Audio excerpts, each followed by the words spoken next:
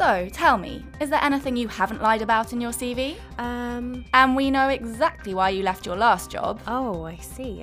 Would you say you are a people person or quite antisocial? I'd say I was, Don't worry, it's not an interrogation, it's Careers Talk, and I'm Kerry Eustace, and we're here to help you, really. This week, we're exploring the sweaty palm experience of an interview. But what else do you need to know to breeze your way from the anxious pre-interview wait in reception to the employed loveliness of your new desk? We're joined later by the brilliant interview guru Rowan Manahan to find out how it's done. Also this week, Dear Julian has some tips for anyone who keeps making it to the final round, only to be dumped for another applicant. But first, Harriet Minter and Nancy Groves are here with the news roundup. The big thing in the news this week has been the student protests, which we've been following avidly. And I'm actually going to talk about kind of the repercussions of the student protests, because this week the British Medical Association released an announcement warning all medical students that if they go on these protests, they have to make very sure that they don't get into any sort of trouble with the police, because that will be held against them when they come to apply for their doctor's licence. And basically saying that if you have any sort of criminal record, you've been in any trouble with the police that's going to go on your history, you might be considered an inappropriate person to be a doctor. And so they've put this warning out to all medical students and told them to be really, really careful. But if you do go, make sure that you stay with the quiet people at the back and that you're not, getting engaged in all the, exactly, scaling of roofs. But it did make me think that actually what happens if you do find yourself in a position with a kind of criminal record and you're looking for a job.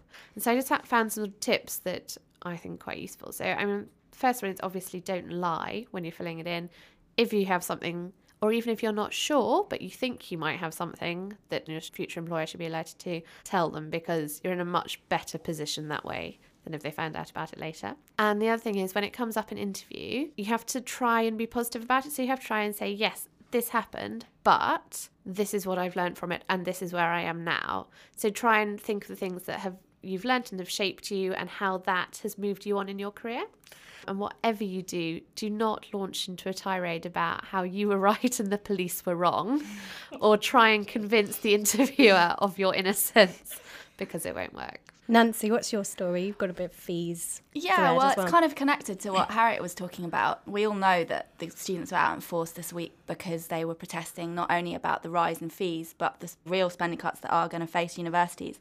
We ran a live Q&A on Wednesday about using your uni career service, and one of the things that came up in this, we asked our panel whether they anticipate that the spending cuts will affect the provision of careers advice at universities. And their response was that it's definitely a cause of concern. University administrations will be looking at which departments and services are most heavily subscribed or visited by students. So the message that's come out is it's going to be a case of use it or lose it, really. There's never been more of a reason to visit your uni career service. So really get in there, find out what's out for you in terms of careers advice. And it is a positive that's come out of the discussion too. Laura Hook from City University said it's really never too early to visit. You can go in your first year, but it's never too late. So just use it or lose it. That's the message that came out. Thanks very much. My story is about the non-grad ad agency. So this week, the famous advertising agency B&B has said that it's rebranding its sort of talent scouting scheme as the non-graduate graduate recruitment scheme. So it's opening its doors to people that haven't got a degree, basically, budding advertising execs that haven't studied advertising at university. Trevor Beattie is the sort of the ad man behind this move, and he's famous for the Wonder Bra and the French Connection campaign, so he knows a good PR stunt, this guy. But the agency has said that this is a timely response to the proposed fee hikes, and that they're kind of widening the opportunities and options for people that won't have a degree, and they kind of want to lead the way in employers opening their doors. But they've also said that it's about improving the diversity of the sector's workforce, because it currently recruits on quite a narrow pool of talent. There's a certain sort of people, and, there's Greg Dyke's really famous comment that the sector's hideously white, and they sort of echoed that in this story as well. And there was a great sort of quote. They said, for a business that relies on insight and understanding of regular people and popular culture, this is not only unfair but seems illogical too. So for all the non-grads out there, it looks like there are going to be more opportunities in the media, and a degree isn't going to be as essential as it was previously. So I thought this was quite an interesting campaign. So that's quite interesting because I think it's going back to where advertising started. Because although it's always been a profession, if you previously wanted to be a copywriter or an art director, that side of it, it was more about whether you had the skill for it, whether you had the natural talent to be clever with words or draw beautiful pictures, and not where you'd gone to university and where you'd done your art degree. Think of Don Draper. Yes. Coming from nothing. That's it, clearly inspired by that. Thanks both. Now, is there a hidden secret in that pre-interview handshake which could help you? Dear Julian has some thoughts. So there's a problem being faced by most graduates these days, which is that they're going into the workplace fired up, educated, ready to get on with work, but there are no jobs for them. And I really feel the pain of this situation for most people, because there's nothing worse than being in your early 20s, having a belly full of passion and energy and not being able to expend it anywhere. You're not being given the opportunity. And it can really knock your confidence when you haven't had the experience to build your confidence up, and your confidence being knocked with every rejection letter. And so the letter I've had today it's a lot to do with how do I break that cycle of rejection? And is there some secret handshake that I don't know about? Because this letter, is from someone who always comes number 2 in interviews. I know that issue. I came number 2 once for a job. I've never been more furious in my entire life. And it's not a great feeling because you know that you're brilliant and you know that you can do a job really well. So my advice to you really is this. As we're working at the moment during a recession and there aren't that many jobs around, you have got to try and find a way to harness your energy, your passion, your enthusiasm for work by creating something for yourself, and create something that is lining up with the industry that you want to work for, so that by the time you do get to apply for a job or you get to an interview, you can show your passion, your engagement, your determination to succeed to your prospective employers. So, for example, in my industry now, if I were employing a new writer, I would absolutely be blown away by someone who was already writing their own blog. So, for example, I think it's fantastic that someone like Perez Hilton created his own blog out of sheer frustration of not getting the right jobs in the magazine industry and just thinking, I'm going to tell my story in this way. And he created something unique. You absolutely are not doing this for financial gain, because the reality is that, even the really successful blogs are not worth that much money. But, for example, there's lots of fashion blogs at the moment where people are blogging about brilliant things that they've bought, or assaulting shoppers outside shops and getting them to hold up their sort of haul, if you like. Finding like a unique angle into stuff I find really inspiring. When a job becomes available, much more inclined to give it to someone that's done something like that, rather than someone that's just sat around filling out applications for the last couple of years. What I want to see is that determination to succeed. But it's not just a blog that you could do. It might be a podcast. It might be that you set up a charitable project in your local area. I just want to see some initiative. I want to see someone who is not acting like a victim, even though they have every right to feel like a victim. To sum up, I'd say take the bull by the horns and show some initiative by creating your own destiny rather than becoming a victim. That was Julian Linley, Creative Director at Bauer. Now, interviews have been a hot topic on the careers site this month. Our blog post, The Psychology of Interview Success and Questions to Ask at Interview, have been getting thousands of hits.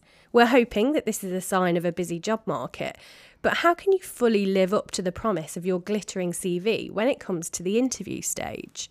Our next guest, Rowan Manahan, founder of career management consultancy Fortify Services and author of The Ultimate CV, is on the line now with some success secrets. Hello, Rowan. Well, hi, Kerry. How are you? I'm good. Thank you for joining us. Can we start off by having a bit of a chat about the Q&A that you took part in earlier this month, about acing your interview? What were the trends and what are the key themes coming through? The kinds of questions that come through are extraordinarily consistent. People are always worried about what they're wearing. They're always worried about how to introduce themselves. They're always worried about how to talk about negatives or weaknesses in their performance and so forth. Really, stock interview questions number 1, 2, and 3 kind of thing. And I guess what's really going on here is it's indicative that people, until it's absolutely in their face, people really don't give any structured thought to how am I going to go out there and talk about myself. We use the language of Hollywood sometimes in talking about this. every budding screenwriter, every budding director out there has an elevator pitch, or maybe 2 elevator pitches, honed and practiced for the day when they're in an elevator somewhere and they meet Steven Spielberg and they go, Mr. Spielberg, let me just tell you about my amazing story, and it's Jaws meets the Manchurian Candidate, or whatever it might be. They're always ready for that possibility of a moment, because obviously that's the business they're in. More conventional hunters for jobs tend not to have that kind of readiness level. And unless you're in an arena where you're constantly out there talking about yourself and networking and having to introduce yourself and talk about the kind of person you are, I guess you just don't have this lexicon, front of mind and tip of tongue. Do you think that's something that maybe people should have prepared then? Just something to think about? Well, it's a good question. And I suppose the amount of work that it takes to put something like that together will vary from individual to individual and according to the kind of work that one does. But what I wrote many years ago, I did a book where I kind of encompassed the entire thought of career management. And I remember the blurb on the back was that job hunting is for dummies and that the smart people are career hunting and career managing as they go. And therefore, if something dreadful should happen to you in your career, you have a really good CV in the top drawer with all of your latest accomplishments and contributions, and it's right up to the minute. You have a good deal of thought done about the kinds of organizations you'd like to work with. Maybe you've been nurturing some relationships in your network that will give you an in with the Google, the BT, the whomever it might be. And as such, you're primed and you're ready to go. Well, let's move on to our 5 steps with that in mind. In terms of research, that's one of our 5 steps. And how much preparation is really enough, and how much preparation would somebody like that do? An immense amount of preparation is enough. and my reasoning for that is very simple. If there's a position advertised and there are other people aware of it and going for it, you have to assume that position is the dream ticket, oh my God, I won the lottery job for somebody who's applying for it. They have been waiting for that vacancy to arise. They have been positioning themselves. They have been researching. They have been prepping. They are absolutely aware of the disposition of all of the major players in the field, maybe even more narrowly within the organization. You're now frantically playing catch-up on that, getting ready for an interview that's happening in a day, a week, or a month from now. So there's one problem with this, and I remember a great quote from Mitchell Kapoor who said, trying to find information on the internet is like trying to take a drink of water from an open fire hydrant. Where do you stop, I suppose, is the problem, rather than where do you start, because there's so much of information freely available on most organizations now. If you walk into an organization now with that kind of information so freely available to you, and do the kind of the cliched, what is it you guys do here anyway, kind of questioning in an interview, if you're doing that, it's game over before you even begin. Let's move on to mindset. What's the ideal frame of mind to be in for an interview? I mean, should you be calm? Is nervous energy good? What would you say? I think calm is always healthier, because no matter how well prepared you are, you do need to be able to think in the interview room. They will hit you with the oddball question. They will hit you with something out of left field that requires you to deviate from what you had thought about and perhaps meticulously prepared in terms of your structured answering and so forth. That being said, I think a degree of butterflies and collywobbles in the tummy is good, because that's indicative that your whole body, mind and spirit is taking this process seriously, and you're recognizing that there's a lot at stake here. If that becomes paralyzing, obviously that's a disaster. And I've seen people literally run completely dry. That's clearly no good to anybody. I suppose the old advice to actors, isn't it? Butterflies in your stomach are all very well. You've just got to make them fly in formation. And in order to do that, I guess that's about being confident that you know who you are, what you have to offer, and that means you have to know what they need. Okay, so what about making a connection? I mean, how can you build a rapport with your interviewer, and how important is that? It'll depend on the nature of the interview. Clearly, if you're looking for a recruitment company to put you forward, that's a tick-box exercise. They want simple, mostly intellectual reassurance. They're not aware of the disposition and the kind of the psychological makeup of the people who will be interviewing you. All they're looking for is, does he hit the boxes? Can I earn commission off this person quickly? That's more about being, I suppose, matter of fact. But once you're actually talking to people that you will be working with, line management and maybe their bosses as well. Then your personality is a huge factor. The interview, distill it all the way down, it's going to come down to 3 questions. It's, are you able, are you willing, and will you fit in? That first one is easily measured because obviously we can look at your history, we can look at your track record, we can look at how you've contributed elsewhere, whether that be at the academic level or whether that be at a professional level. The willingness piece is easily measured, and the enthusiasm, because that'll be demonstrable in terms of the way you're demonstrably taking the process seriously, and you're demonstrably prepared for it, and you're demonstrably confident going in on that basis. The last one is a huge factor. People will be disincluded for really basic hygiene factors and they don't even realize it. And scuffed shoes or a run in your tights is a ridiculous reason to be disqualified from a process, but it is nevertheless, it happens, and it happens all the time. So the rapport piece, I think you just have to put yourself out there and say, hello, I'm Rowan, this is who I am, this is what I am, and this is how I behave, and I like the look of your organisation. I hope you like the look of me. Let's move on to questions now. And what sort of questions would you ask Rowan, when you get to that killer question stage of the interview? Well, there's a good one. For me, there are a couple of very fundamental questions that tell me an awful lot about the candidate. And they're very basic questions. One of them would be, nice to meet you. I've got a sense of you from having read your curriculum vitae. Take me down through that quickly, please, and give me a sense of the person behind the pages. So it's basically, tell me about yourself. Now, I've noticed that a huge number of candidates don't really take that question very seriously. And as such, I'm looking for simple indicators of preparation, professionalism, readiness, and confidence. Now, that one, I'll give you a concrete example. I asked that question at an interview a couple of weeks ago for a very senior PA job, and candidate number 2 came in, and she started reciting, and I think it was about 8 minutes, it might have been just over 8 minutes, and basically recited her CV. Now, she was clearly not someone who was going to be able to give quick, concise answers back to the managing director. It was woefully inappropriate delivery. Another one would be honing in on negativity. What am I going to discover about you when you've been working here 6 months and I'm not going to like? A sneaky version of the what's your biggest weakness question is, if I gave you a £5,000 signing bonus, which was in the form of a training bonus for yourself, and you were able to go out there and do personal development, not technical stuff, but personal development, what would you spend it on?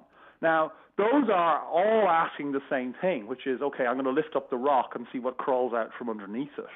The candidate who addresses what the question is about, which is, do you know who you are and what you're made of and how you impact on those around you?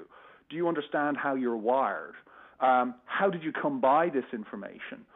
More importantly, now that you know this, what remedial action have you taken on it? What approaches are you taking to fix whatever this chink in your armour might be? A candidate who's willing to address that in a confident manner, that's a reflective candidate. That's a candidate who's willing to stop and work with other people. And what about question that, when you get to the end, say, is there anything you want to ask us? Can you think of one that's really impressed you? There was one that I heard some years back, and which I've been recommending for clients that they would take a version of, because I think it's an extraordinarily useful question. If you sit there as the candidate and say, I've got thank you so much for your time, I've got a real flavour for the organisation and for the job. Can I ask you one final thing, Mr. Potential Boss or Ms. Potential Boss? To you, what is the difference between someone who will come in and do this job well and be, solidly in the middle of the bell curve as a performer in this job, and somebody who will do this job in a way that is just phenomenal? What's the difference between good and great in this job? Now, I think that is a candidate who's very serious about this role and is wondering about the culture of the organisation and is projecting themselves into that organisation already. And I think it's also very useful from your perspective as a job hunter, because all too often organisations haven't really tamped down precisely what they're looking for, and they're in a kind of sure, we'll know what it'll look like when we see it mode when they're interviewing. You ask that question, and that to a certain extent separates the wheat from the chaff in terms of the interviewers, as well, because that's a very interesting dialogue that you've just got going there with that one single question. I think it's an immensely useful one. Thank you so much for that, Rowan. It might have just been 5 tips, but I feel we've got like acres of advice there. So I hope you'll come back and chat to us again sometime. A pleasure. Anytime, Kerry. There was lots of stuff that you could put into practice there, wasn't there? I really loved his tip about the question that you could ask, you know, sort of what they envisaged the being excellent in the role was. Yeah, absolutely. I think we all know the questions that are going to come up. But as Rowan said, it's amazing how often we still don't have an answer prepared for them. Yeah, and just don't recite your entire CV. Say something different, like that PA. So, from interview secrets to the job's top 10 now, Nancy and Harriet are here with a chart full of whizzy roles in new media. Zooming into the countdown at 10, it's a new media officer for English Touring Opera. And at number 9, we've an editor for Time Out, Abu Dhabi. It's a digital officer at Shakespeare's Globe at 8. While at 7, Net-a-Porter are looking for an email marketing manager. At 6, the Faversham House Group needs an art editor. And at 5, 33 Limited need a digital project manager. It's a web developer for Bosworth & Co. at 4. And at 3, the bookseller is looking for a junior sub-editor. 1 from the top at 2, we've a public affairs manager for the Internet Advertising Bureau. But flying away with the number 1 slot this week, it's head of content at Red Bull. Before we go, here's what we've got coming up on the site next week. On Monday the 29th, we've got an open thread on non-graduate job seeking, following on from your story about Trevor Beattie. On Tuesday, we've got a great Q&A on routes into insurance, or risk, as it's just been rebranded by the professional body that works in it. On Wednesday, the 1st of December, we've got the next in our journalism series of Q&As on arts journalism this time. All that's left to say is thanks very much to our guests Rowan Manahan and the studio team Harriet Minter and Nancy Groves. Careers Talk was produced by Sarah Cudden. I'm Kerry Eustace, and until next week, goodbye.